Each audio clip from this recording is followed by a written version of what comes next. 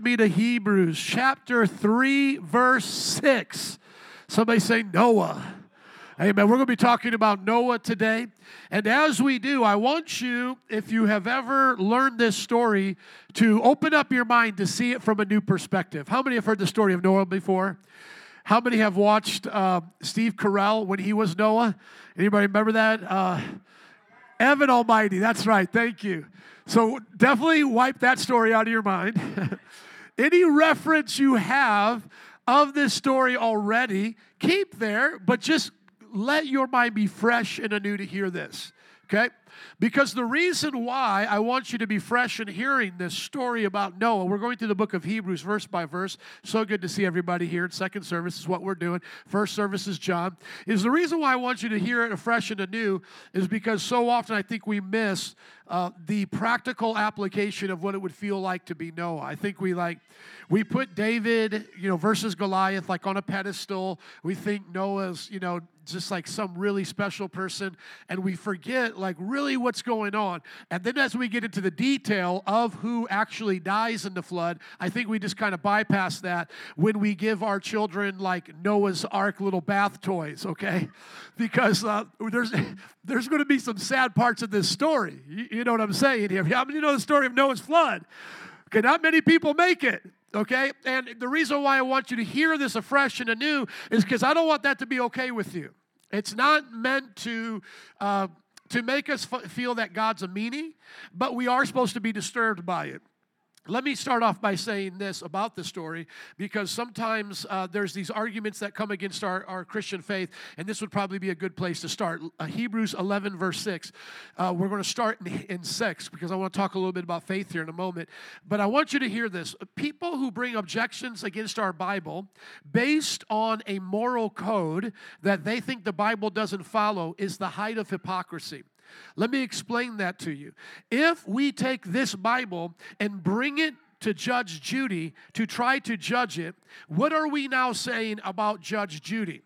We're saying Judge Judy is over the Bible. How many get that?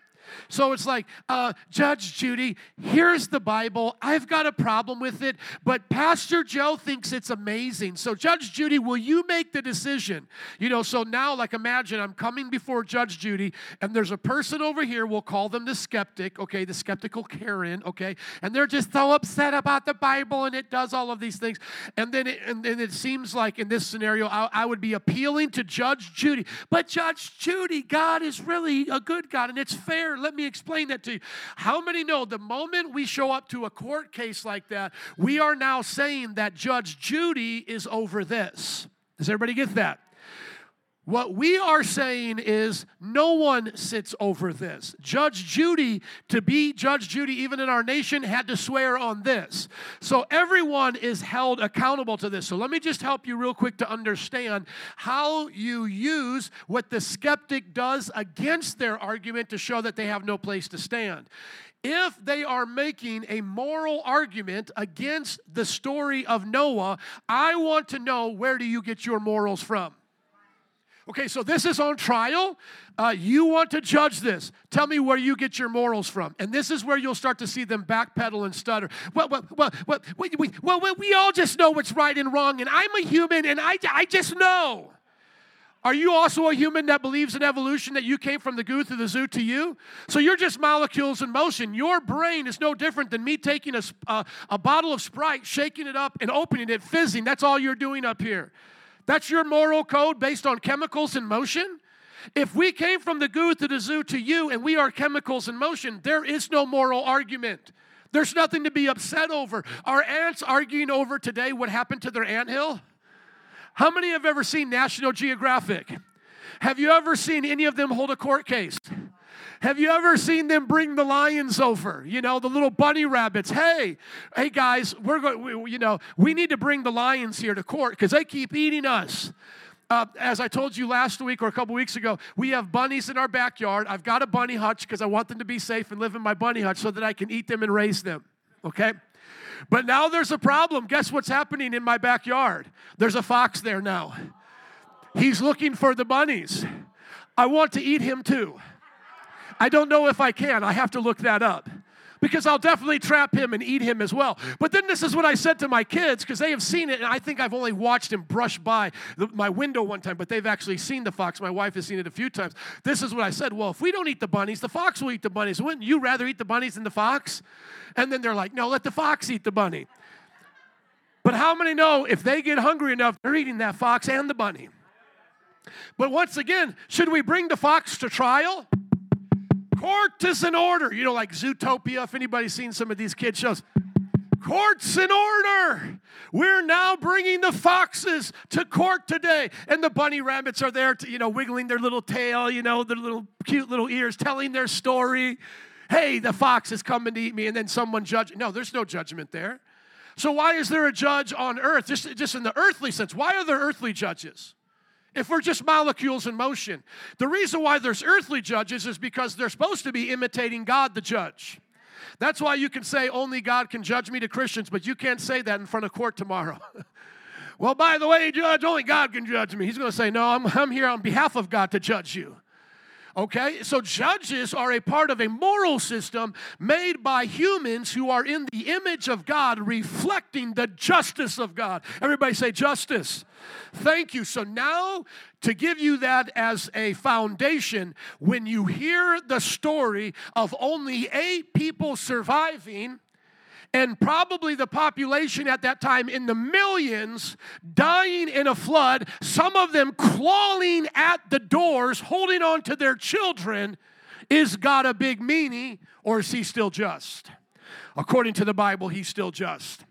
And just to step on your toes more, if Noah's story in the past makes you upset, there's one that will make you even more upset, because the next judgment is by fire. 300 million died. The blood is as high as a horse's head for over 100 miles. Our Bible's very consistent from beginning to end. God is the God of all flesh.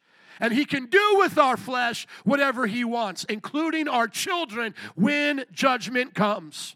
And I know that's hard for us because we see the children as being innocent, and what about them deserves this kind of punishment. But my friends, we have to understand the curse of the fathers comes to the children when nations are judged. And we have to understand God judges nations. When we, as an American nation, not saying everything we've done is just, when we drop bombs on Hiroshima after telling them judgment is coming, you better leave, and we sent down the pamphlets after that, if you were in that area, man, woman, child, you were done.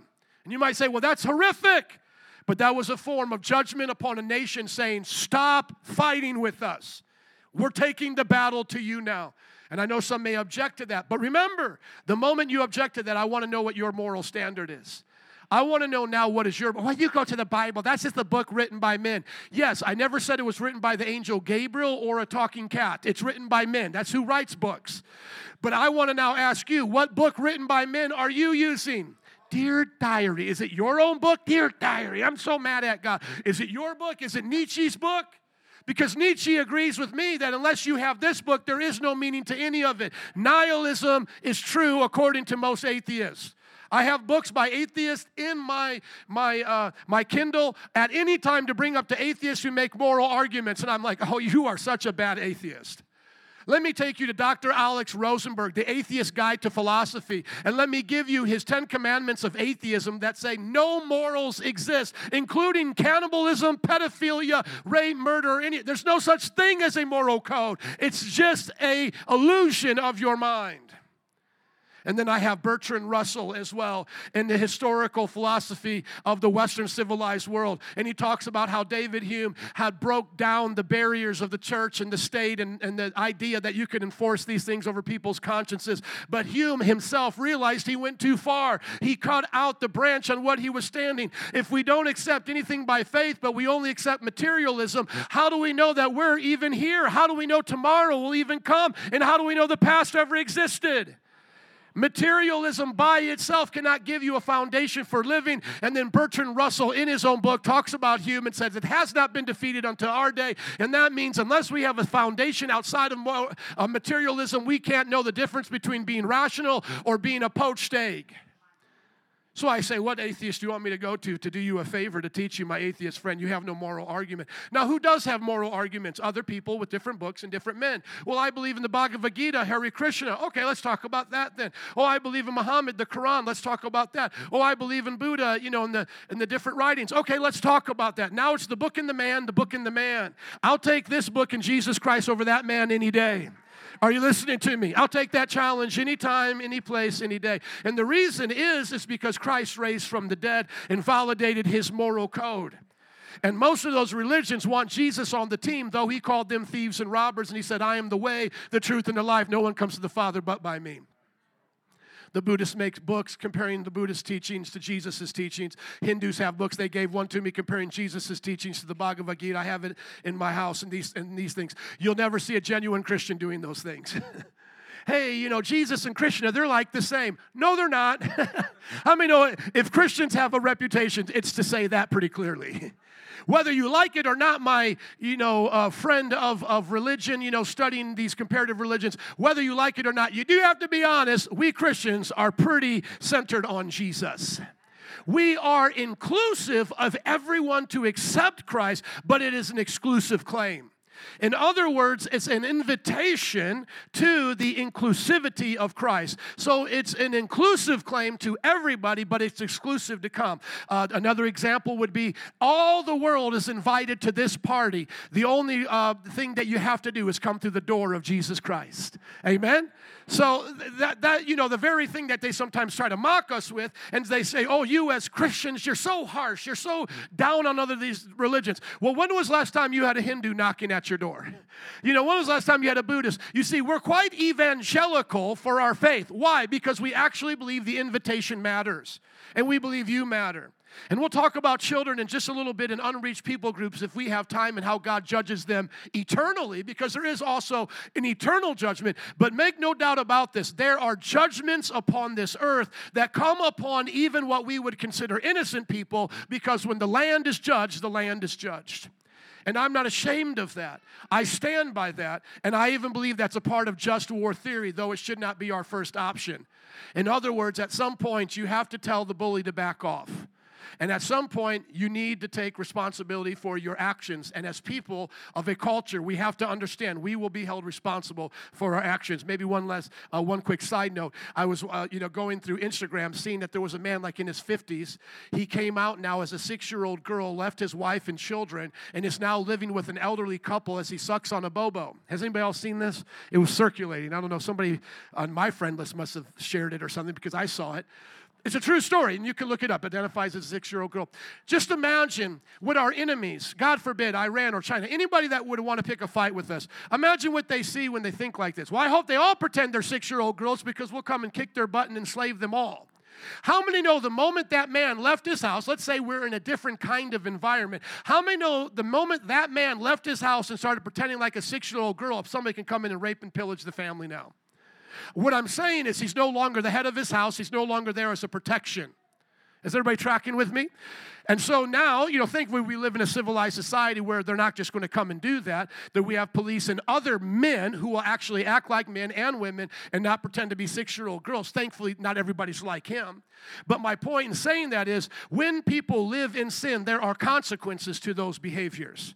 That house does not now have a husband. It does not have a father. When you remove pillars from a society, there are consequences. And when we hear about the story of Noah, we're not talking about my children taking a bath, playing with giraffes in a little floating boat. We're talking about God who said, enough. I've had it up to here with you, and now it's time to cleanse the earth. And once again, anybody who has a problem with God cleansing his earth, did you have an ant bring you to trial day when you cleansed your backyard of an anthill? Because that's what we are to God, and even in a smaller degree. And when we don't obey him, we're the gnat. Jonathan Edwards, Sinners in the Hands of an Angry God, the most famous sermon of all American history. Sinners in the Hands of an Angry God. I would ask and plead with all of you to read it at least once. And I would plead with all preachers to preach the concept of it at least once. How many would like to see Joel Osteen give a crack at that sermon? Sinners in the hands of an angry God. Your life is like a spider hanging from a web, and God is deciding whether or not to swat you into the fire. That is what we are before God. Let us not get it twisted. And this is why the psalmist says in great humility, who is man that you are mindful of him? That you care for him so. Why does God care for us, moist robots made out of chemicals and clay? Why does he care for us so? He must have a plan for us to display his great love and mercy. And so when we come to the story of Noah and the ark, we're not talking about a God that is being trivial to flood the earth. We're not talking about a God that is unfair, that hasn't counted the cost, or doesn't grieve at the pain and suffering that comes out of that judgment. We're not dealing with that kind of a story. We're dealing with a real God who made us. And as you will soon learn in that passage, he regrets making us, which opens up a whole nother can of worms for the Christian who believes that God knows everything. Why does God grieve when he knows that they're going to fall away? Maybe this is another good preliminary till we get into the message. Can I go a little deeper with you? You know, because people say this to me all the time. In honesty, an honest question, this is honest, that comes before. I've heard it sassy, but it comes honestly through people, not through the Karen skeptic, you know, person acting like a Karen, but truly someone skeptical. They'll say, well, if God, you know, they'll say, did God create Adam and Eve with good intentions? Yes, yes. Did God know that Adam and Eve would break those good intentions and mess everything? Yes, yes, yes. Well, then why would God create them if he knew that they would mess everything up? How many know that's a good question? The attitude determines on how you're going to get the answer. If you come to me very sassy, then I'm going to get you to question why you can question God. I'll take you down that road we just talked before. Why does it matter to you? You know, if he's the potter, you're the clay. Get over it. You don't have a moral code. If you're from the goo through the zoo to you, all you're doing right now is spewing hot air. I'll just move on in life, right? Because according to them, that's all we are is hot air. Everybody listening? Okay, which doesn't explain how we can get mind to correspond with nature. Math corresponds with nature, physics, and so on. They don't have any explanation for that, okay? But let's say we avoid that and we come to a sincere person asking this question. If God intended Adam and Eve to have a good life, and yet they had a bad outcome, and he knew that the outcome would happen, why did he create them to begin with? Somebody say free will. This answer is the answer, and some people think that it's a cheap answer, but this is the answer. And it's actually not only the answer to this problem, but to all the other problems that will stem from questions like this. Why did God allow people to crucify him? Why does he allow you to pick your nose sometimes? Why does he allow me to smell bad? You know, why do we do all of these bad? It's free will. Somebody say free will. You have a gift from God called free will. That is the difference. It is of self-determination. It is not caused by somebody else. Now, those that deny, listen to me, deny God, deny free will. How many know that's a problem now? Because who am I debating with? Just you by chemicals, or actually somebody that's a you that cares about things? So are you an it being forced to debate with me now, or are you a person? Because I can't convince an it of anything else. But if you're a person, then I can change your mind. So once again, you can turn the fool back into his own folly and have him cut off the branch that he's sitting on. But let's now not speak to the fool that's being the atheist and saying, how did God do this? No, let's talk to the Christian that wants to understand, how does free will work? These things are great discussions. In God's sovereignty, this is what we mean by sovereignty. God's in control and can do whatever pleases him. In God's sovereignty, he decided to make us free. In our freedom, we now make choices, but he makes consequences. Can I hear an amen if you believe it? So somebody might say, why? I just say, God did, or God said. That ends the discussion. At this point, somebody may punt the ball, another Christian may, but I'm not going to. They may say, well, it's just a mystery. No, it's not a mystery. It's a simple answer. Why did God give us free will? Because he wanted to. That's it. Why does God owe us more of an explanation than he wanted to? If I'm creating something today, as I doodle on these papers, there's a doodle right here on this one, do I have to give an explanation to you to why I doodle other than I did, I wanted to? No, when you're sitting down to create something with your clay and whatever you're doing, do you have to give a different answer other than, that's what I wanted to? That's what I wanted to make. Well, why did you make a cup instead of a vase? Why did you make this instead? Because I wanted to. We have to understand, and this is what messes with all of us, including me, and this is what we call the fear of the Lord. There is someone with a desire over us, there is someone over us that has desires and wills that are not ours and do not owe us another explanation. Somebody say the fear of the Lord. I mean, how many know that just puts the fear of the Lord in you? It's like, okay, so there's someone more powerful than me that can do what Thanos does, snap fingers and everybody go out of existence, and yet he's wanting to talk and deal with me right now. That puts the fear of the Lord in me because he could have left me alone. He could have already snapped the fingers. I wouldn't known any different. He could have created me and I started off in hell. How many know that could have been a possibility? Or he could have done an endless amount of things. So if I'm here and this is the way it is, now I have to accept it. There's no other rational explanation to now come against him that doesn't contradict the very thing I'm doing. In other words, it's like I'm sitting on the lap of God to slap him. So I'm going to use my mind, my logic to argue with the God who gave me a mind and logic and say, I don't like the answer. You did it because you wanted to. How many know he could make a robot and then just program us and say, you love what I do. Beep, boop, beep, boop. I love what you do. You really love what I do. Beep, boop, beep. I really love what you do. How many know that'd be in the discussion?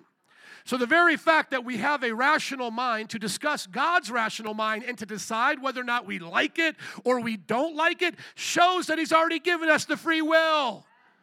So what are we so mad about? If you have a free will and you wish you didn't have one, tough luck, it didn't happen that way. And it's not really luck, it's God's plan. You have it, now you got to deal with it. So let's go back to the story. God creates, he knows bad outcomes. Why does he do it? For his own glory, his own will. That's what he tells us. So what do I get from the story of the Bible now when I look at how this plays out? What do I get about him? Do I see him as a Thanos when I go through the story of the Bible? Because remember, if the story of our Bible, the beginning parts, are good enough for people to try to make contradictions and things they don't like or come up with questions, then I can use that same Bible to give answers and the solutions to the contradictions. So what do I see in my Bible as the bad begins to come? I see that my God cares about what we're suffering. Isn't that what we see in the book of Genesis? Doesn't God care about the suffering of humanity? He comes right to the two brothers when one wants to kill the other. Don't do this. Sin is crouching at your door. And then what happens? Boom, he sins against his brother, murders him. God's not cool with that. And then we go further on in the story, Noah. We go further on in the story, Abraham. Further on to Moses and so forth. Do we see a God that doesn't care? The God of the deist. Deism is like God being a bowler. He takes all of humanity and just throws it down the bowling alley and says, you all figure it out. I'm just going to be over here. Deism is a God that is distant. Is that our God of the Bible? No, he's interacting with the people. He even cares about other nations. Though he's going to center on the Jewish people, he has love for different nations. As a matter of fact, as we come out of the book of out of the flood of Noah, God is going to say, all mankind is made in the image of God. And if anyone slays any of those, then he should be slayed. You see, our Bible takes away any ethnocentrism and racism from moment one. We're all created in one race, the human race. And at the end of Noah's flood, we're told the same thing over again. And as a matter of fact, the very things that we're so mad about that go on in the world today is the very reason why he floods that world to begin with. There was murder and wickedness upon the land, rape and all of those things, the Bible says, perversion. And so now we're left with this kind of sense of I'm not in control, but the one who is in control cares about me. And yet in my choices, he doesn't force me to make the right one, but he draws me to that right one. And if I refuse, then there's a consequence. Everybody go, aha. Now that explains it. Now the only other one that we don't have time to discuss today is natural evil. But it does need a little bit of an explanation, and that is this. Well, okay, Joe, you explained moral evil, the actions of one human against another. Hitler decided to be Hitler, and then people decided to follow Hitler. Okay, I get it. People make those decisions, and God allows it to play out to show us how bad sin really is. He's allowing hell on earth to come because we didn't want heaven on earth. Can I hear an amen? Amen. Believe it. You are seeing hell on earth because you're not supposed to shake your fist at God when you hear of the injustices of the world. You're supposed to go on your knees and go, oh, God, have mercy. We had the Garden of Eden, but we chose wickedness. We had our brother, but we killed him. We had the chance to serve you, but we wanted a tower to reach you and to tell you what we thought you should do. We had a chance to keep your law, but we worshiped idols instead. We had a chance to accept you as our son, but we crucified you. We had a chance to live for you in the right way of the church, but we made power out of it and control, and we corrupted your ways. You see, that's what we're supposed to do. We're not supposed to shake our fist at God and go, why did the Catholic Church do this? And then why did the Nazis do this? And why did slave owners do this? We're supposed to, I mean, you can do that, but you're not going to get a different answer other than the people are wicked and evil. Go to Romans 3, please. They're all wicked and evil, the Bible says, and without God, we all deserve wrath. But what is the goodness of our God in the midst of all of this is that He's saving those who want to be saved. In other words, if anyone comes to you and says all of the atrocities of the world are there in front of them and they can't see how to believe in God, tell them honestly, with all these atrocities, I have no hope but for God. Do you hear what I'm saying? Because, my friends, if God doesn't exist, we have them anyway. How many know if we say right now, all of us together, God doesn't exist, how many know children are still dying? How many wars are still happening? See, I would rather face the problems of this world believing in a God who cares and loves me. Because the question isn't why are there bad days? The question is actually why are there good days? Why isn't the whole human race insane? Why aren't we all mentally ill? Why aren't we all handicapped? Why do some of us have bad days, but why do the majority of us get to have good days every single day? You wake up, you have a sound mind, you get to feel the heat of the sun, the breath of fresh air, the heart is beating. Why is this what we call normal life? And then when evil happens, what do we say? Bing, bing, something's wrong. Alarms go off. And I love what C.S. Lewis said, because some people are relativists. Oh, it's all relative. It doesn't matter. Truth is truth for you. He says, then say that to the person who steps on your shoe on the bus. Well, nobody's a relative when you're a relativist on the bus when they step on your shoe. Hey, you stepped on my shoe, right? Come on. You weren't supposed to do that. You ruined my day. You did something you weren't supposed to. We all have an inner voice inside of us that says, it's not supposed to be this way. That's why if we don't see the sun for a while in Chicago, we say it's not supposed to be this way. If we see evil in the world, we go, it's not supposed to be this way. If you wake up and you're mentally groggy and you're confused, you say it's not supposed to be this way. And when we see the mentally ill or the handicapped, no fault of their own, I don't believe in karma. In other words, they sinned and deserve such a thing. I'm just saying we're in a cursed world because of what we did. And when we see the mentally handicapped and the actual physically handicapped, we look at them and we wish for better and we do the best we can for them. Do we not? Because we know that there's something more. If we see someone in a wheelchair, I want you to experience bike riding, so they put them on a bike. Or if you see someone that struggles with depression, you want to take them out and experience a good day because you know that there's something better than the handicap. The handicap is not the normal expression of human life. Do you know what I mean by that? I don't mean to put down handicapped people. They are people, and that's why we love them. We don't believe in aborting Down syndrome children and that. But what I'm saying is you as someone who is not in that disadvantage, you look at them with compassion and say, I'll do everything I can to help you. That's humanity expressing the love of God and divinity. That's the image of God coming through you. But look at what Romans says. Go to verse 5. Keep on going down. Romans 3. Look at verse 10. There is no one righteous, not even one. There's no one who understands. There's no one who seeks God. All have turned away. They've become worthless. There's no one who does good, not even one. Their throats are open graves. How many can say amen to that? Because you've heard that in traffic before. People's throats are open graves. Their tongues practice deceit. How many know that's true in most of all politicians? The poison of vipers is on their lips. Their mouths are full of cursing and bitterness. Their feet are swift to shed blood. Ruin and misery mark their ways, and the way of peace they do not know. There is no fear of God before their eyes. That's what the sinful world looks like. That's what Noah's generation looked like. But here's the problem as we get ready to get into the story. And just look at your neighbor and say, this is the introduction. We really haven't got to the story yet. We're getting there. This is all preliminary, okay? But when you look at Romans chapter 3, how many know that everybody in the world can't be that way? Because if everybody's like that, then there's no doctors, then there's no teachers, then there's nobody that does any good. So what we see is that this could be the way of everybody if God didn't intervene and help us by His good grace. And you might say, well, Pastor, I know good doctors and teachers who don't know Jesus. Yeah, but according to the Christian scriptures, they do that out of the grace of God. We call this general grace. In other words, it's a grace that's given to all of humanity. How many remember when Jesus said, the rain and the sun comes on the just and the unjust? You see, God is still speaking to people. That's why when we do comparative religion, that doesn't disprove Christianity. When you find the similarities, it actually shows they're all just copying from this. Amen? And the same is true with Noah's flood. Do you know that every major population group in the world has a story of a pre-flood, a flood that destroyed their villages or destroyed their people groups? The Babylonians, the Egyptians, even the Native Americans here, all of these people groups sharing the same story of a global flood. But isn't it something that when you read our book, it actually gives you the dimensions of a ship that one of our brothers built in Kentucky, and that's ready to go right now if we need it. The rest of them are like, oh, he built a bamboo hut and it floated on the water, No, that's not going to work. Or another one, he floated on a a big old leaf, and they tell these kind of mythological stories. When you read the story of Noah's flood, does it sound like that? No, it's like this many cubits by this many cubits with this kind of wood, with this kind of sealant, 2 of these kinds of animals. And then oftentimes people say, well, how could you fit all of these animals? Remember, he didn't have to bring all the dog kinds. He didn't have to bring a Chihuahua and a Pit Bull and a Labrador. All he needed to do was bring 2 and let them continue to populate the world after that. Amen?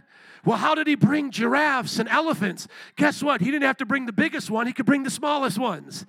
You ever seen small elephants? You ever seen little baby giraffes? That's the ones that he brought. Amen. And if you look at the different population groups of animals, it works out perfectly, as well as the population of the human race. If you look back around when we date the Noah's flood, at how we have grown exponentially from them. There are many evidences of this flood, not to mention the Grand Canyons and other places like this. It's whether or not you are going to take the Bible's word for it. Because you could always find a reason to disbelieve. Oh, well, I don't know about that. Well, I could see how animals, they can reproduce. And yeah, we could get to there in about the last 4,000 years. I could see that. Or I could see Grand Canyon being caused by this. But you know what they'll say? But I could also see this happening. And I could also see this happening. And so they'll always come up with reasons to doubt the evidence we give them. Because how many know it's not a head issue, it's a heart issue? That's why after, I give these kinds of evidences. I send them to the websites, the scientists. We have paleontologists. We have geologists. We have Christians in every field. As a matter of fact, Christians develop most of, if not all of those fields. Can I hear an amen? Including the scientific method. So we're not unfamiliar with science. Sorry if you've met one that doesn't care about it. I actually do. Okay? But after I've done all that and I've heard the greatest of debates, there was just one with Professor Dave from YouTube debating Dr. James Tour, one of my favorite Christian scientists. He works with molecular biology, and it was a train wreck, the debate. This atheist had no respect for our guy, and our guy teaches at Rice University. You can look it up. Dave Farina, James Tour debate, and tell me if you think it was a train wreck. I think the guy embarrassed himself, and our guy did really good. But here's my point, is at the end of the day, they're still going to say, all of these things. Here's how I became a Christian. I didn't become a Christian by going to visit Noah's Ark in Kentucky being convinced. I became a Christian because I had an experience with Christ. How many have had an experience with Christ? Amen. Now, people may say, well, they've had experiences with Joseph Smith or burnings in their bosoms or, meditational experiences. Very true. I'm not saying others have not had experiences. In our Christian Bible, we give room for demonic experiences and human spirit experiences. It's one of those two, in my opinion. But here's how we can test our experience. Does the experience you have line up with God's word, which has been tested and tried? In other words, I am not presenting to you Noah's story of the flood and having to allegorize the ship because it says in our book, he floated upon a palm branch or in a coconut. Amen? Can I hear an amen to that? I mean, let's just be serious. When we go to our Bible, it actually talks to you about a huge ship, which were not common at that time. Nobody in that part of the world had built one that big, and at best, it was happening in the East, in China, and it wasn't until years and years later that we could even attempt to replicate this thing. It's only been replicated a few times and tested under hurricane conditions, and guess what Noah's Ark does? It works. Come on, can I hear an amen? And that's why you're here, is because it worked. I want to encourage you as we get into this story now to think about it in a new way. Y'all ready? Okay, that was the introduction. Let's go to Hebrews chapter 11. Praise God. Hebrews chapter 11, starting in verse 6. And without faith, it is impossible to please God, because anyone who comes to him must believe that he exists and that he rewards those who earnestly seek him. So here's how I would summarize why I take these stories at face value. And someone may say, well, I don't take Gilgamesh's Odyssey, Iliad and the Odyssey the same way, or something like this. And I have the Bhagavad Gita, Arjuna and Krishna having a discussion on a battlefield. Why is it, Joe, you take this as historical fact and you don't take the other? I have faith in the God that sent Jesus. Through that, I validate these readings. Now, you may not be a Christian like me, and that may not be good enough for you. And that's okay. You can investigate these things, and many people become Christians afterwards. Some do not. Some do not feel that it's enough to convince them. But here's what I would want to ask you. Do you believe that Noah's Ark and these stories are worth your eternal soul? In other words, doubts you may have about them, do you believe it's worth your eternal soul? I don't think so. What I would do is settle first and foremost with Jesus, his death, burial, and resurrection, and then move from there. In other words, there have been Christians who think that the Old Testament is historical myth. In other words, they take things that are true, they mythicize them, and then they give you the morals of life. There are Christians who believe that. I know we wish they weren't Christians who believe that, but they still believe in Jesus' death, burial, and resurrection, and they take these stories pretty much as historical myth. It would be on the same lines of Lord of the Rings. But how many know Lord of the Rings does provide some great moral benefit? It does. I'm the only one raising my hand. That's okay. There are great stories that provide moral benefit. Would it actually surprise you to hear that people have become Christians off of watching Lord of the Rings? There are discussions on the Unbelievable podcast where a scholar, I believe she's a PhD of literary arts, became a Christian through J.R.R. Tolkien and the beauty of good versus evil. These are real people who have been convinced through the mythicizing of Christian-based stories that searched for something deeper. In her heart, she wished it would be true because there's something so beautiful about good overcoming evil. How many believe that? Amen. So she felt that there was a desire that was awoken in her by that, and then she studied the author, who was a Catholic Christian, studied Christianity and became a Christian out of that. But hear my heart in this. As much as I believe Noah and the ark, it is not a heaven or hell issue. There are Christians who have taken it on those lines as a historic myth. I don't see it that way. How many believe in Noah's Ark here today? Amen. So we're one of those, okay? We believe that. But this is what I would say to you. What do you do with Jesus? Because Jesus is someone that we should be able to prove historically. I believe we can. I believe his death, burial, and resurrection speak louder than any miracle that's ever been proposed by any human on this earth. And I do believe when you call on the name of Jesus, you will have experiences that validate that. And if you bring up to me any of those other false experiences, I will have you speak to people from every one of those religions that will show you that they were not the same.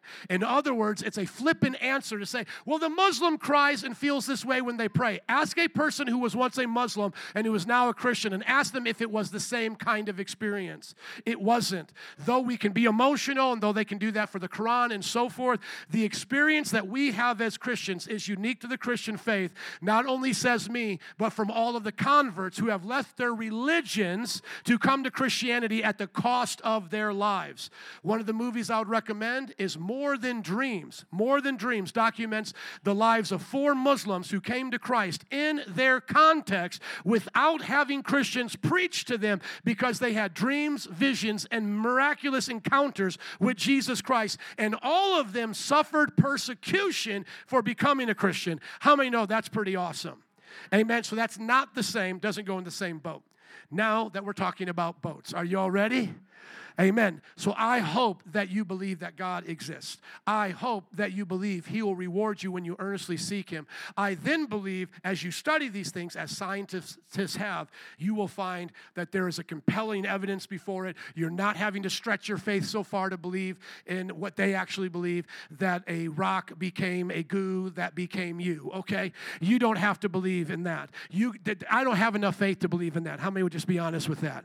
That's on the level of make-believe. believe right there, okay?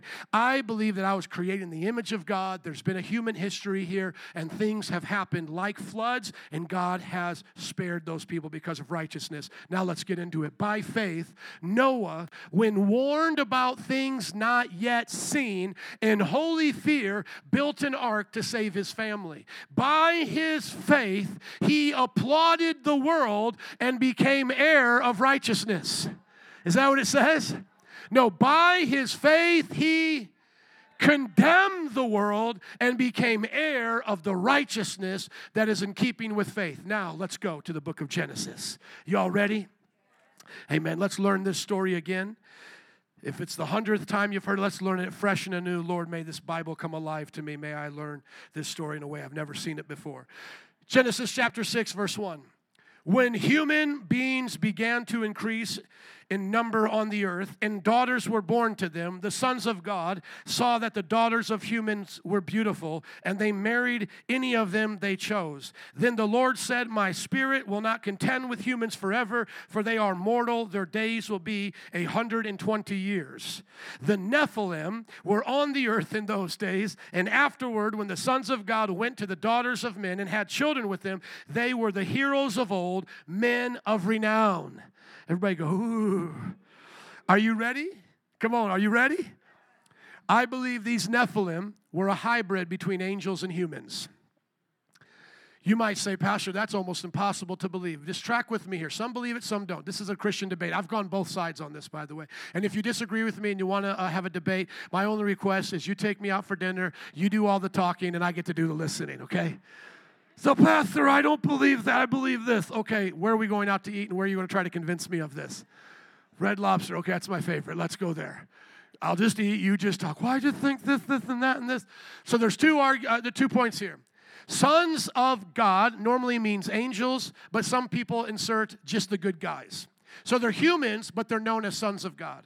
I don't believe that, but that's the other side here. So the sons of God, the good guys, had sex with the women of the bad guys, and then from them came these Nephilim.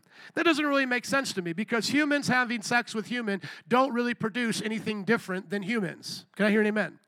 So that's why I don't believe that. So the sons of God, being angels, start having sex with humans, and then God sees how wicked that is, and then he sees that they're not doing good with the power that they have out of that marriage or out of that sex. He says, I'm going to destroy the world. That makes sense to me. Now, it may not make the kind of sense that you can, show in a laboratory today, but just remember this. Anytime someone has a problem with me talking about angels, I ask them, what do you think about aliens? And then how many know they get real excited? Oh, wow, let's talk about aliens. Forget angels, let's talk about aliens. Well, do you think there's an alien race that could have sex with the human race and make a byproduct? Oh, for sure, that happened in Star Trek episode 142. Of course that can happen. Elves and humans and all these mythical creatures. Yeah, it's happened before in myth, and it can happen with aliens. What I say to them is what you consider aliens, I consider to be angels and demons. Now, this is my worldview, and it's up to you whether you believe it or not. But I believe in the heavens there are angels and demons, and these heavenly realms are different dimensions. These dimensions interact with our dimensions. In Genesis chapter 19, when two angels, just go there quickly, please. When two angels, Unseen Realm by Michael Heiser, will go further than this than I ever can. Michael Heiser, Unseen Realm. He just passed away. He was one of our best Old Testament scholars who wrote on these things. The two angels flapped their wings and arrived in Sodom as ethereal creatures. Is that what it says? No, two angels arrived in Sodom in the evening. Lot was sitting at the gateway. When he saw them, he got up to meet them, and he starts hanging out with them. Do you see he washes their feet. Do you see the interaction that we can have with angels? So is it possible that an angel could have came down and said, there ain't nothing wrong with a little bit of bump and grind? Could an angel do? Well, it seems like the angel did. Okay? Now, If you don't believe that, that's up to you, because there's a lot of questions there. How do they have seed or semen? How could that work? Are they made like us in that way? I don't have all of the details, but going back to our passage in Genesis, if I take the Bible serious at face value, it seems like there's a crossbreeding happening here. And it seems like the Nephilim are a type of creature that don't belong here. And these types of creatures become heroes, or in other words, they become the champions. Now, what if I said to you, through the stories of aliens and the stories of myth, they're all imitating this?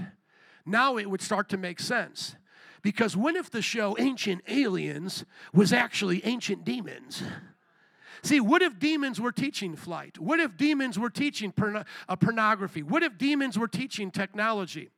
You see, even in the time of Elijah, when he gets taken up to heaven, it doesn't say he's carried on angels' wings. It says a chariot comes and takes him. In other words, there's some kind of a mechanical device or a putting together of a device of travel that he goes on. Could it have been a spaceship? Could it have been what we would consider a spaceship? I am open to all of that. Why? Because angels and demons can manipulate with things. Good ones, bad ones. Good angels, you can wash their feet. You can eat meals with them. You can hang out with them. The stories that Billy Graham told in one of his books about angels coming when people were unaware, helping them out of tough situations, and then disappearing. These have been notable stories in all cultures and in all people groups, but especially among Christians. So good angels, and what about bad angels? People have said those same kind of things about demons. So in some way, these creatures came down and began to interfere with humanity. God then says, I've had enough, and now I'm going to take out humanity. Go back to verse 5. The Lord saw how great the wickedness of the human race had become on the earth, and that every inclination of the thoughts of the human heart was only evil all the time. Okay, does everybody see that? Okay, now hold your place right there before we get to the judgment of humans. We're going to go to 1 Peter and see what he does to these angels who are being naughty. Everybody say naughty angels. Amen. Go to 1 Peter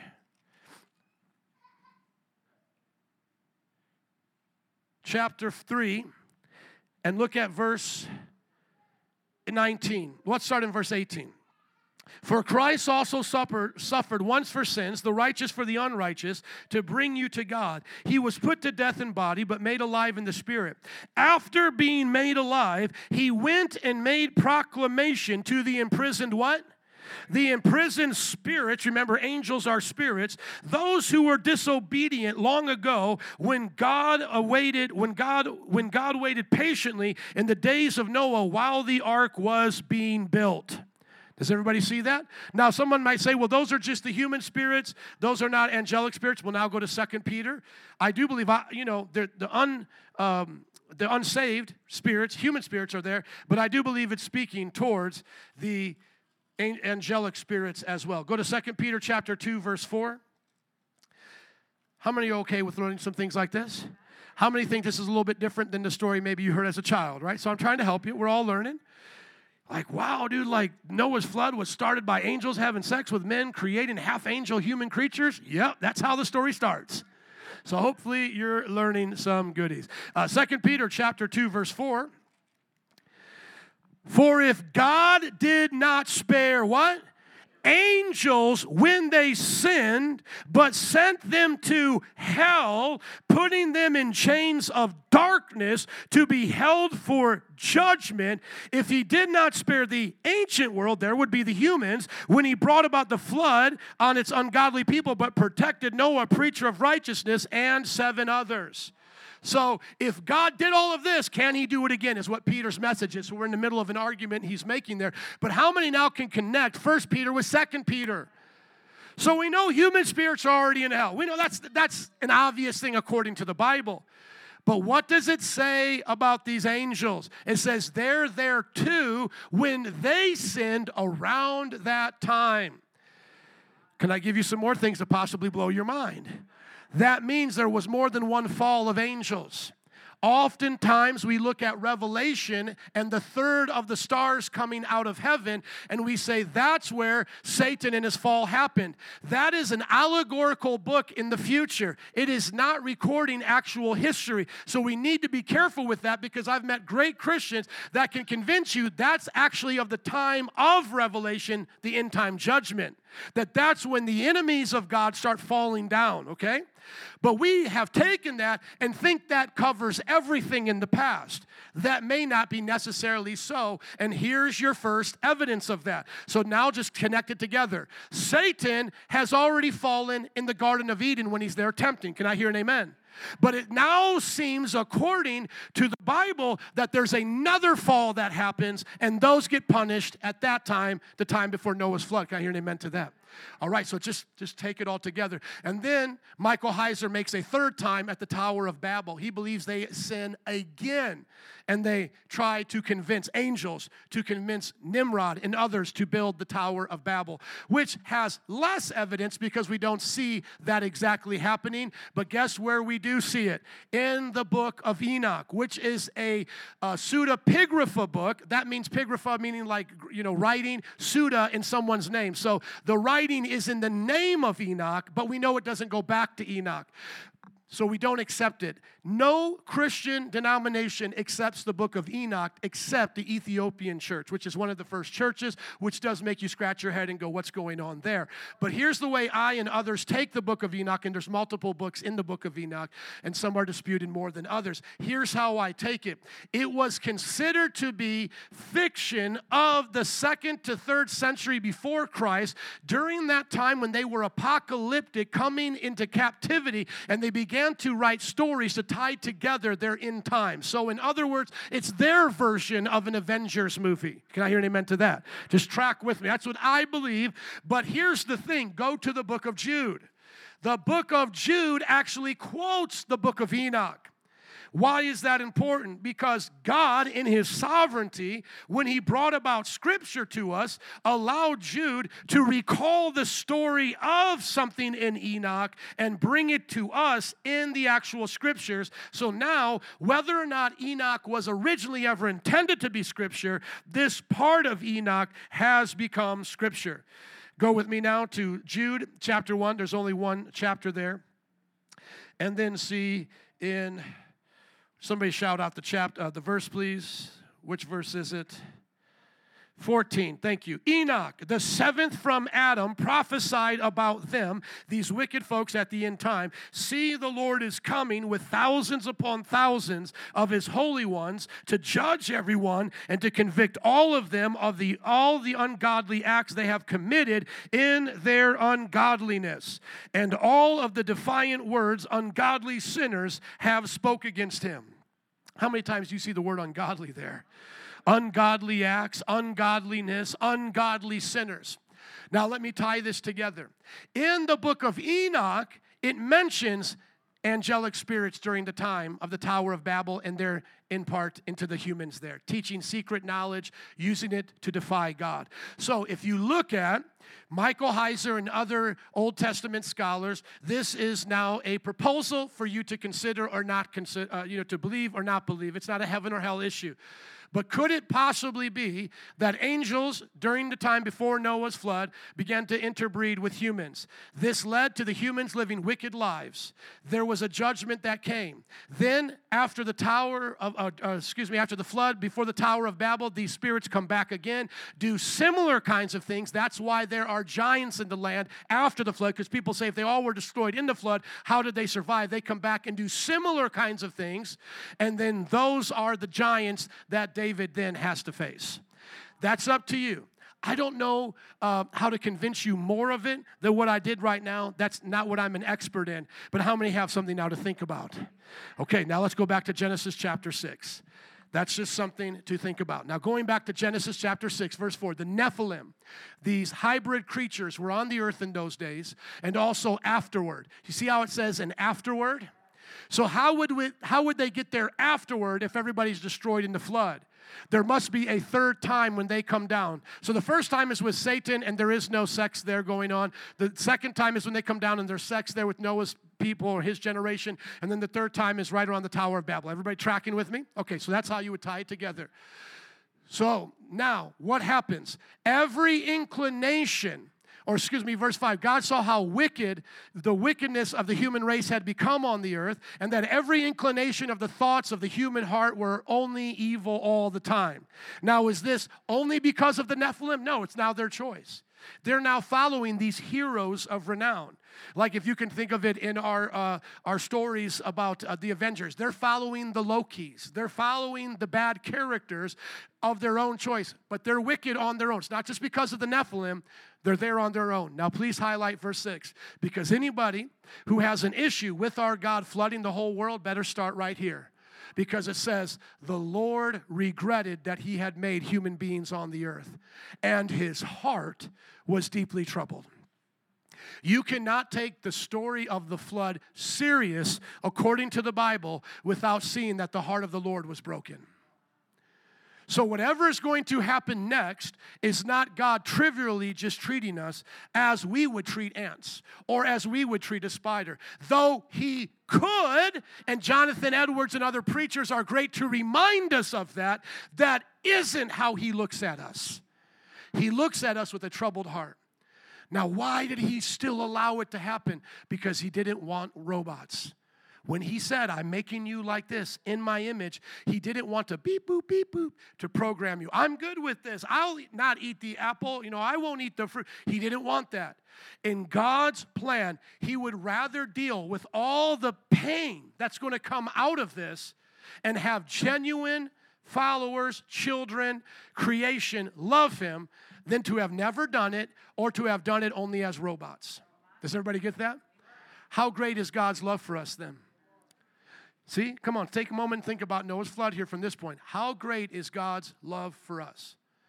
That he created objects that would break his heart. I've talked about this before, and it seems almost sacrilegious or a bit, irreligious. But hear this as an example. Imagine us creating The Simpsons, them going so awry that we regret creating them, but then entering into The Simpsons so that at the end, Bart and Homer can kill us. That is what God is doing in this sense. And I don't mean to say it flippantly, but he is entering into what we would consider ridiculous compared to his power. Like you becoming an equal of Bart Simpson, a two-dimensional cartoon, is ridiculous. And then to allow a two-dimensional cartoon to kill you. But imagine you loving that which you made so much that you would do that. See, God enters into his creation because he loves us so much that he has regretted making us when we act the way we act. But he doesn't totally destroy us. He finds someone righteous, as we're going to find out. So the Lord said, I will wipe from the face of the earth the human race I have created, and with them the animals, the birds, the creatures, and all that move along the ground, for I regret that I have made them. But Noah found favor in the eyes of the Lord. Now remember, we're reading Hebrews 11, so we're not supposed to look at Noah as someone we can't relate to. Hebrews 11, the hall of faith, is the exact opposite of that. We're not supposed to go, oh, look at Noah, I can't be like him. No, the whole point of Hebrews chapter 11 is be like Noah. Be like Noah. And the idea we're supposed to get from that is everyone could have been like Noah. But the world became so wicked. Think about this, that if God is just, and we truly believe he's just, how many believe he's just? Come on, that if God is just, then he only found Noah. So imagine the world going that awry, as we read in Romans 3, that no one wants to be different than that there wasn't an honest one among them. There wasn't one seeking after God. There weren't people willing to sacrifice and do kind things for others, even what we now see in other religions, other people groups, right? So all of them were living according to that way. So he says, I regret them, but the Lord found favor, Noah found favor in the eyes of the Lord. Keep going quickly. Now, this is the account of Noah and his family. Noah was a righteous man, blameless among the people of his time. He walked faithfully with God. Now, notice that Hebrews chapter 11, by faith, Noah built an ark, and by his life, by his faith, he condemned the world of that time. But notice this, way back then, when there wasn't anybody applauding him, when there was nobody around him to celebrate him, he walked faithfully with God. Do you see how relevant this becomes in your life right now? Let's just pause right now. Let's just all make this super relevant. Imagine being in a culture where they're all Nazis, all of them, and you're the only one saying, I won't go along with this. And instead of being applauded, you're the one ridiculed. You're the one persecuted. You're the one ostracized. What we're supposed to learn from Noah is that he still stood up for God and said, I'm not going along with it, even if my family is the last one living for God. Because according to the story of the Bible, they had all received the same tales or the same stories of the creation of the world and the same commands, but they had all rejected them. Well, I heard about Adam. I heard that God did this and this. But you know what? I don't see him around anymore. I heard about Cain getting cursed because he killed his brother. But I don't see Cain anymore. I heard that he told us not to murder each other because we're made in the image of him. But I don't see him anymore. And when I kill somebody, look, his blood spills on the ground. There's no punishment. I can get away with whatever I want. One of the persecutors of Richard Rembrandt, you can watch the movie that tells his story, martyred for Christ, tortured for Christ. In Romania, during the time of communism, one of the prison guards who was the head torturer came to him as he was torturing him and said to Richard Rembrandt, this is what he told this dear Christian, I thank your God that I am alive at this time, that I can do all the evil in my heart towards you. Think of the reality that man said. Think of the real thing that he said. That he understood what was happening, didn't he? He didn't create himself. He didn't make himself. He didn't give himself that earth and that air and that common sense. But now that he was here, he could choose not to follow his conscience.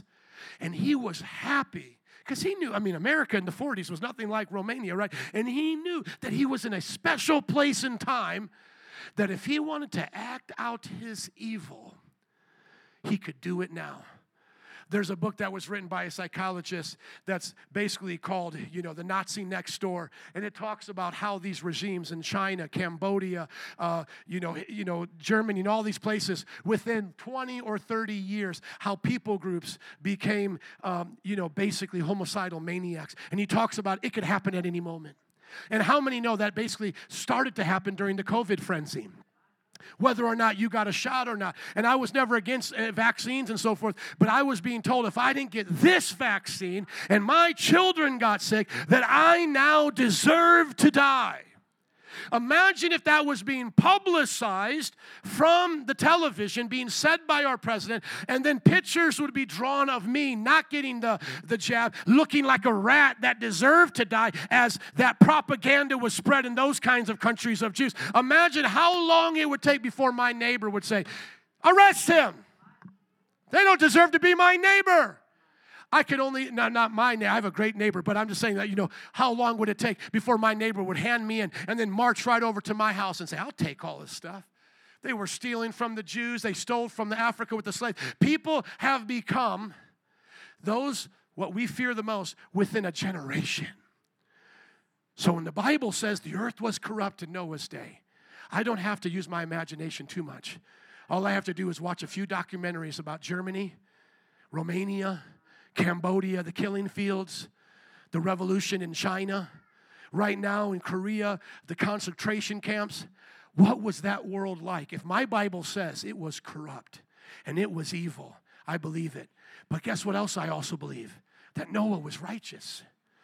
That if you listen to the stories going on, whether it's a Schindler's List or the different ones that hid the Jews in their homes, the hiding place, and these different people, I see Noah as being that kind of person.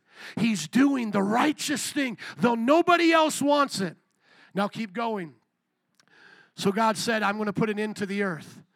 Now what does he say in verse 14? So make yourself an ark out of coconuts and fine palm trees and a lotus plant.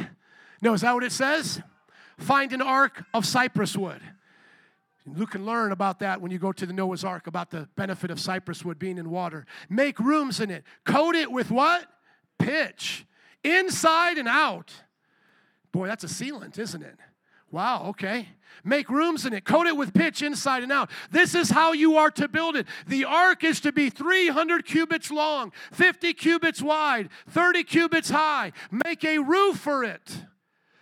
Listen to this. Make a roof for it, leaving below the roof, and open 1 cubit high all around. Why would you need that? Ventilation. Somebody say ventilation. Oh, wow, you work in ventilation. Where's that? Well, I hear the air conditioning on, but it has to get air from somewhere, doesn't it? Leave that ventilation, those decks there for ventilation. Put a door in the side of the ark and make lower, middle, and upper decks. I'm going to bring floodwaters on the earth to destroy all life under the heavens, every creature that has the breath of life in it. Everything on the earth will perish, but I will establish my covenant with you, and you will enter the ark, you and your sons and your wife and your sons' wives with you. You are to bring into the ark the 2 of all living creatures, male and female, to keep them alive. 2 of every kind of bird, of every kind of animal, of every kind of creature that moves along the ground will come to be kept alive. You are to take every kind of food that is to be eaten and store it as food for you and for them. Highlight verse 22.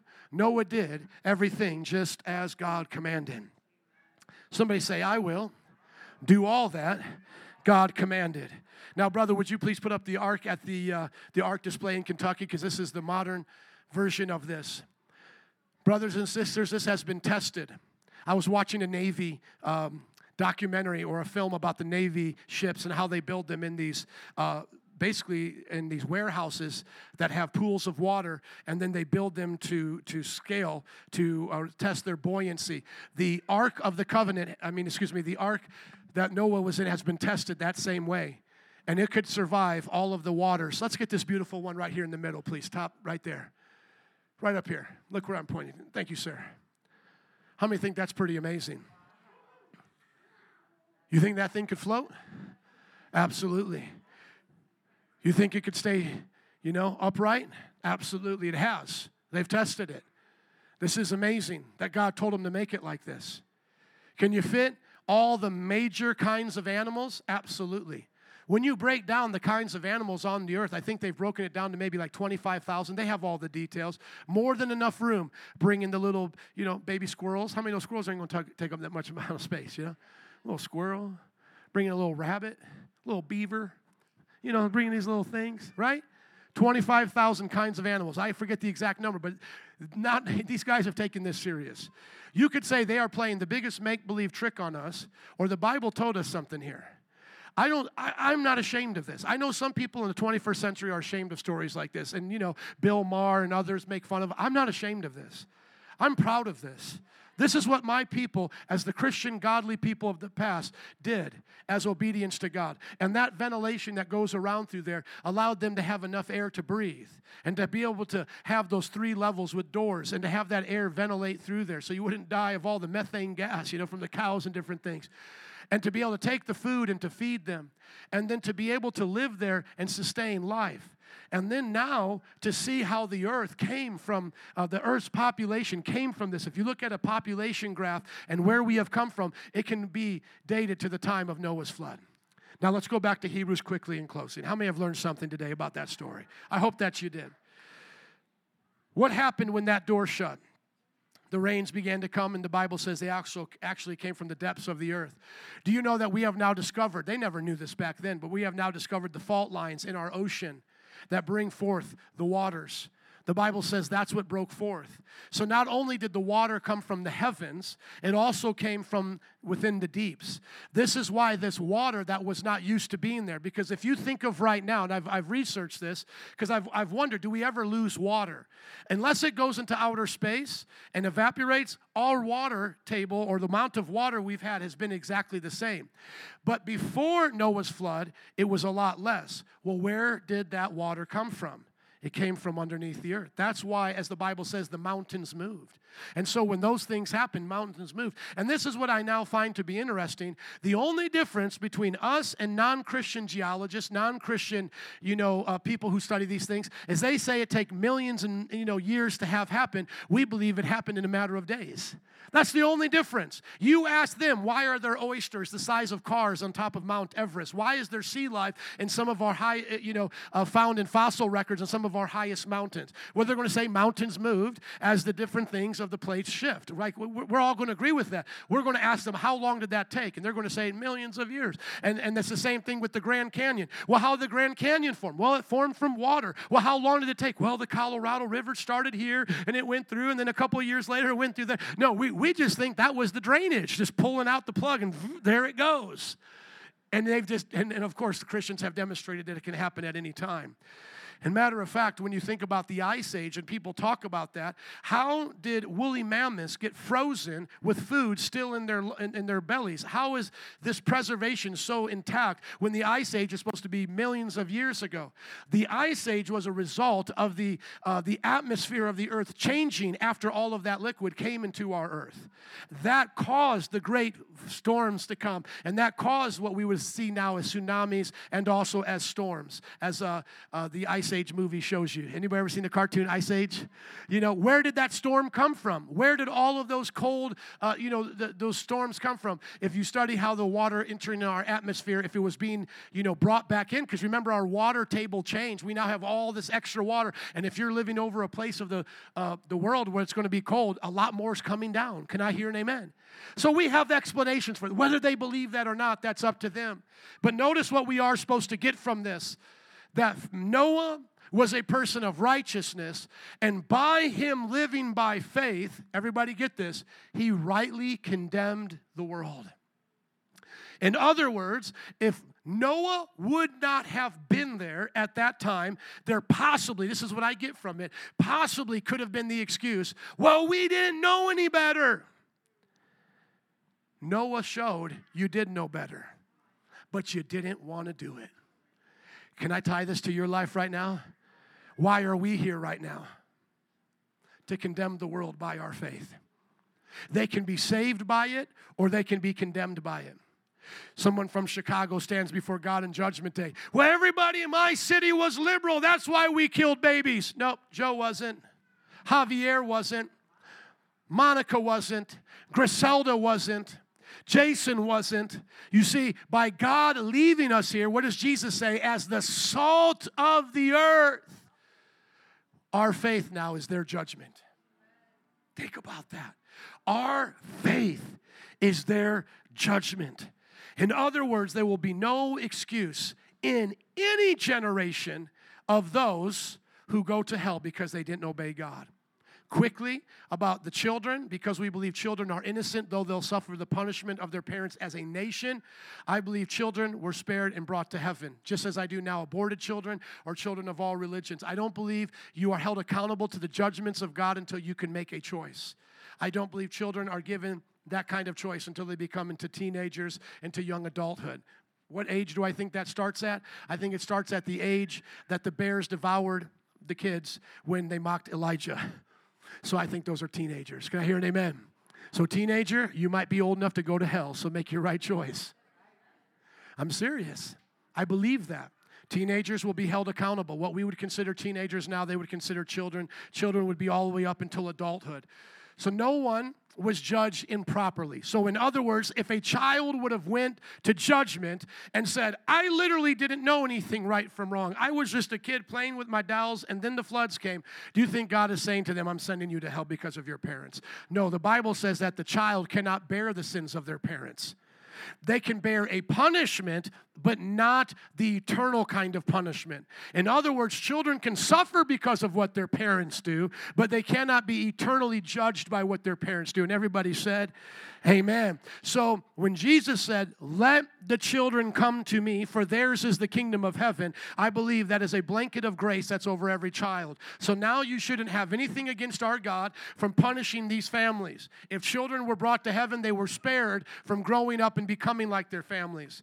Now the next next one that people might say, well, what if they had forgotten in their human history and they didn't live close to Noah, so they didn't have the traditions like others did. Go to Romans chapter 1 quickly in closing, as the keyboardist comes, please. They would have been held accountable by their conscience. Somebody say their conscience. So in other words, to be held accountable by God, you must know the good you ought to do and not do it, for that is sin. Can I hear an amen to that? Okay, that's our definition of sin, to know the good you ought to do and not to do it. It's a violation of God's law. What if I don't know all the right to do? Okay, what does Romans chapter 1 say? Scroll down for me, please. Scroll down. In Romans chapter 1, starting around verse 18, it's going to tell us what we have to know here. The wrath of God is being, and that's even in our present day, the wrath of God is still here, though it's not like floods. The wrath of God is being revealed from heaven against all the godlessness and wickedness of people who suppress the truth by their what? Wickedness. Okay? So only the wrath of God, everybody get this, only the wrath of God comes on those who are godless and are wicked in suppression of the truth. So right there, is God now free to judge everybody else in this way as being wicked if they do wickedness? Yes or no? Yeah, so I have just shown you quickly, I'll go a little bit more in depth, of how they are going to be judged, these other people. But remember, the wrath of God, in other words, what you deserve, you will, what you get is what you deserve, because only God's wrath is against godless and wicked people. Now, how do we know that he'll do that even if they didn't have all of the traditions or all of the books or whatever? Notice this. Since what may be known about God is plain to them because God has made it plain to them. For since the creation of the world, God's invisible qualities, his eternal power and divine nature have been clearly seen, being understood from what has been made, so that people are without what? Excuse. So, anyone that got judged that day and is in hell from Noah's generation, are they with an excuse or without an excuse? Without an excuse. Now, if someone was not wicked, which the Bible says they were all wicked, so I take God at his word. But let's say that's what we would consider an overgeneralization. God doesn't mean every. He just means every as a whole. Sometimes the Bible does mention things like that. Paul said all Cretans are liars as he's writing the book to them in Crete. How many know the people receiving that book are not liars? Okay, they're receiving Titus, and Titus is in Crete. He's not a liar, but he's in Crete. But Paul makes the statement, quoting from one of their prophets, all Cretans are liars. So could it be an overgeneralization? Let's entertain that for a second. Now go to chapter 2 of Romans. Go to chapter 2. What if not everyone was wicked, and yet that storm came to them? So we've already talked about the children. We've talked about those who deserve wrath. Now go to chapter 2, verse 12 of Romans. Same context. All those who sin apart from the law will perish apart from the law. So if they didn't have the law and they still sin, they're going to be judged by that. And all who sin under the law will be judged by the law. So there's not going to be an excuse. For it's not those who hear the law who are righteous in God's sight, but it's those who obey the law who will be declared righteous. Now highlight verse 14. This is very important.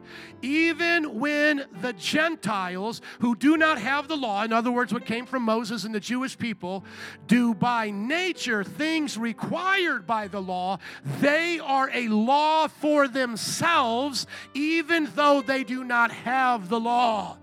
Everybody go, So let's just imagine the last scenario of Noah's flood. There happens to be a good guy out there taking care of his family, and before you know it, all these waters are coming. Like as if you were there in Japan that day when the bomb came down, and you're like, I hate these guys too, Americans. I don't want to be here. And then you blow up too. What does God say happens at that point? What you did according to what you knew was right, that became a law for you. And now you will be judged by that. Verse 15. These people show that the requirements of the law are written on their what? Their hearts. Their consciences also bearing witness, and their thoughts sometimes accusing them, and at other times what? Defending them. This will take place on the day when God judges people's secrets through Jesus Christ, as my gospel declares. So now notice this. Your secrets will be judged based on your conscience when Jesus judges you. Well, I didn't know that. Your conscience is going to come up and be like, yeah, you did. I told you all the time not to do that. I thought OnlyFans was part of my sex education. No, you knew not to look at that. You remember that weird feeling you had when you went there? That was me. God's going to be like, yep, tell him, conscience. Well, I was raised in a family where we cussed everybody out, and that's what felt right. No, it didn't. No, it didn't. I told you when you cussed out your friend, you weren't supposed to do that and blame it on your parents and your brother who always cussed you out. I told you weren't supposed to live like that. Look at what the Bible literally says. Their consciences also bearing witness. I bring forth Cynthia's conscience now to bear witness on the stand. Hello, everybody. And I think her conscience is going to be like, she's awesome. She loved Jesus. Do you see how this is amazing? So to tie this together before we make the last application, be at peace, brothers and sisters. There is no injustice here.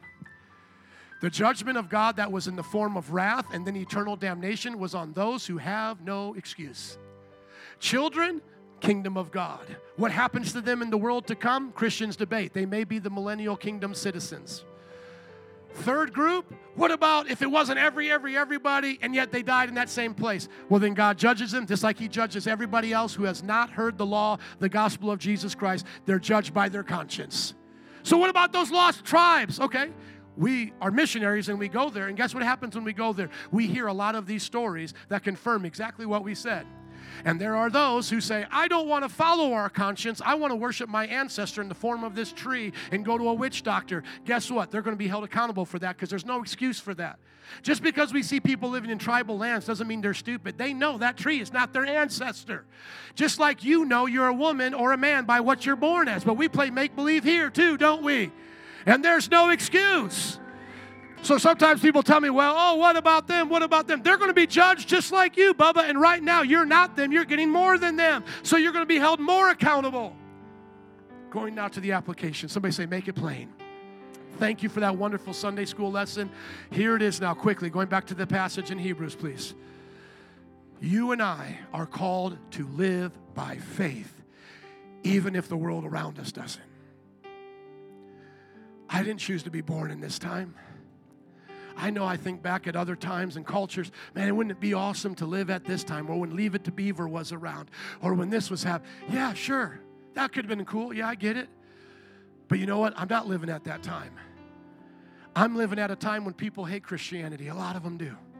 I'm living at a time that when I preach about the sexual morality that the Bible commands, they think I'm a bigot. I think I'm a nice guy, but they don't like me. But you know what? That's not an excuse. It's time for our faith to come out. It's time for us, as 2 Peter said about Noah, he was a preacher of righteousness.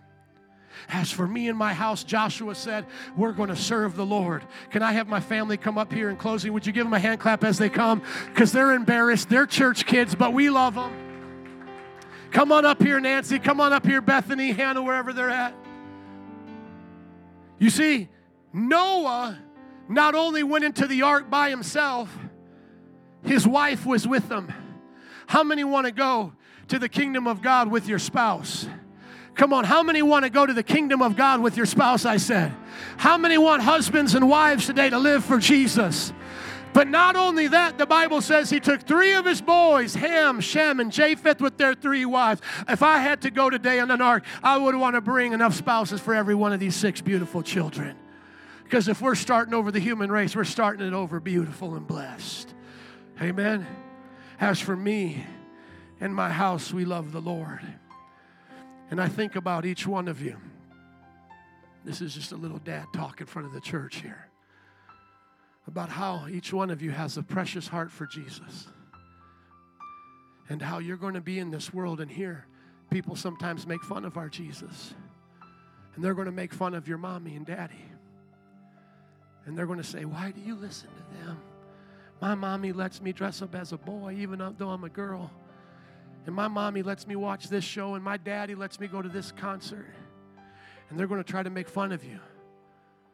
But I want you to say back to them, I listen to my mommy and daddy because they listen to Jesus. And I want to be like my mommy and daddy because they're like Jesus. And teenagers, my cool ones right here. How many know kids are cool when they get to this age? They don't recognize me anymore. They're too cool for school. I did sheesh the other day or on the way here. She was like, stop it. First of all, I had on worship music and I was rapping to it. Like in between the lines, I was like, yes, Lord, I love you. I love you so much. You know, sheesh. And I went like that. She's like, stop it. I will never stop it. I will never stop it. And let me just show you how things come around. This right here, I had this when I was her age. From a Harley Davidson shop. Used to keep my big old wallet and a chain link right there. Everything comes around. My friends used to wear those Chuck Taylors too. So listen to me, cool teenagers. People are going to try to tell you, wait till you get out your parents' house, and then you get to do everything you want. It's so much better this way. You get to listen to what you want to. You get to date who you want to. You get to talk like how you want. You get to smoke weed. It's even legal, man. Look, Lucas, I'm going to take you to the dispensary right down there in Wicker Park. They're going to try to tempt you that way. And at that point, you're going to have to make a decision. Do you want to stay in Daddy's ark? Or do you want to go out there in the world when that flood comes? Because this is what I pray for you, and I pray for every family in here. That when it's time for me to go, like my best friend Brandon went just a couple days ago. They don't take me serious when I cry. They laugh at me. That when it's my time to go, and I'm not here anymore, that you take the baton.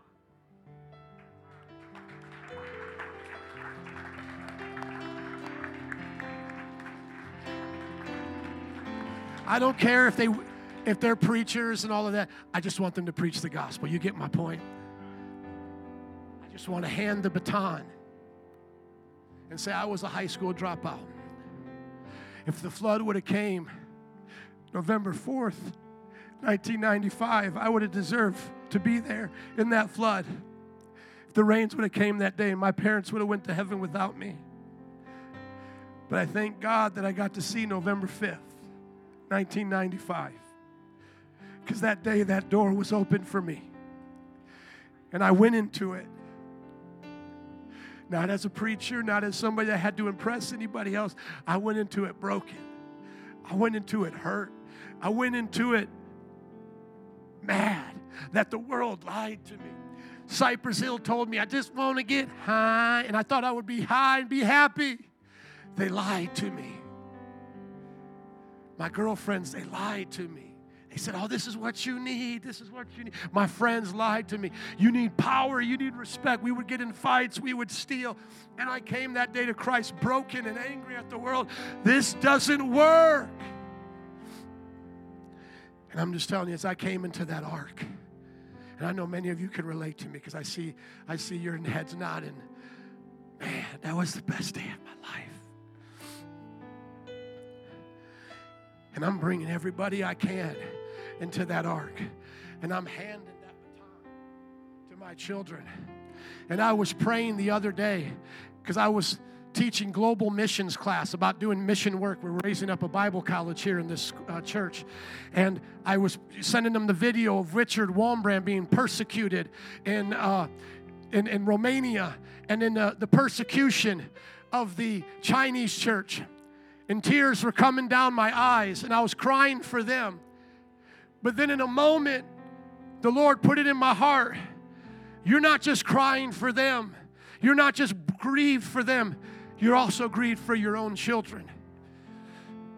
Because they're going to grow up in a generation where they're going to be treated in many of the same ways. And I started thinking about Lucas. Come stand up here for me, please.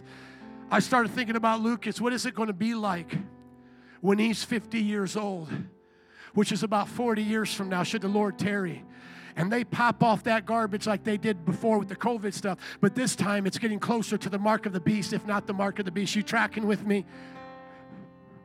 And now Lucas has to go in hiding, like my brothers and sisters do around the world right now. And this is what the Lord put in my heart. He just told me a story like this so I could get it. He gave me an image of him being like Richard Wombat, now arrested in his country for serving Jesus. And then the Lord had me think about what he would be like in jail, serving Jesus. And Richard Wurmbrand told a story like this, that when the preachers would preach, it wasn't a matter of if they would get tortured more that day, it was just a matter of when. So when they would hear them preaching, they would go and get the one preaching, drag him out of the cell, torture him for hours, and bring him back. And you know what Richard said they did when they came back? Beat it up, bloodied and bruised. They looked at their brothers and said, "Where did I leave off? Where did I leave off?" And so Richard Wombat said, they beat and we preached. And I started thinking, what if that was my son being beat every day for the sake of Christ? And then the Lord put this in my heart because, I wear this bracelet at every meal. They hear me pray for the church. This is what I would hope he would say. Brothers, be encouraged. My father told me about times like this. He would preach on days that were beautiful, and the sun was shining, and there was nothing wrong in the world. But he told me there were days coming when we would suffer like Noah. We're not alone. And I could see in that jail cell somebody saying back to him, "Come on, Lucas, I think we're forgotten here. We're forgotten. They don't care about us anymore. We're the scum of society." And I could see him saying at that point, we're not forgotten. If God remembered Noah, he remembers us. And my father, at lunch tables and dinner tables and celebrations and birthday parties, when the food was set before us, would pray for the persecuted church. I know someone's praying for us now. We are not alone. Brothers and sisters, I don't know how real Noah's world will become to us, but I know Jesus said it like this: before the Son of Man comes, it will be like it was in the days of Noah. People will be eating and drinking and going to and forth to marriage, and they will be acting as if nothing is coming until the day the flood comes. And brother or sister, it may come in our lifetime, it may come in their lifetime, but where will you be? Where will I be? I pray that we'll be holding on to our faith. And as our brothers and sisters from around the world are living it out even now, we will take our place with them and say, you will not suffer alone. We come with our Lord and Savior who suffered on a cross, and we come with our brothers and sisters of the ancient church and those who suffer in this modern church, and we say, to God be the glory. May the Lamb who was slain receive the reward of his suffering. My life for his glory. My life for his glory. How many Noahs do I have in this place today? Would you stand up with me now? Would you bless the Lord? Thank you, family. You may be seated. First counseling sessions on me when you need it. Church kids will need some help after this. Amen. Half kid. My daddy used to bring me up on stage and cry in front of us. Band and altar workers, would you come? How many feel it today? More than just my emotion, but the Holy Spirit. That's why I guard myself from getting messy up here in emotion, because once I start, I can't stop. I get messy. I don't have a cute cry. But listen, Liam, this is not about my tears. It's about your heart. Are you going to stand up and be like Noah in this generation? I was driving by Barrington High School the other day, and I was thinking I was going by 90210. You might not remember that, but it was a show in my day of the cool kids. And I was thinking about you, and I was thinking about the Baker kids out there in the suburbs, and I'm like, I wonder who lives for Jesus out here. I wonder who's standing up for righteousness. Because we're praying for your school. We're praying for your testimony. And you may feel like you're the only one at your lunch table. You may feel like you're the only one there that believes in Jesus. But I'm telling you, brother, if God did it for Noah and kept him, he will keep you. We are here for a reason. I took a lot of time to get up to that point. I hope you got it today. We are here for a reason. If you're alive, you are here. I cannot promise you good times. I cannot promise you safety when you walk out this door. I cannot promise you a culture that will accept you. But I can say this, be of good courage and take heart, my brother and sister.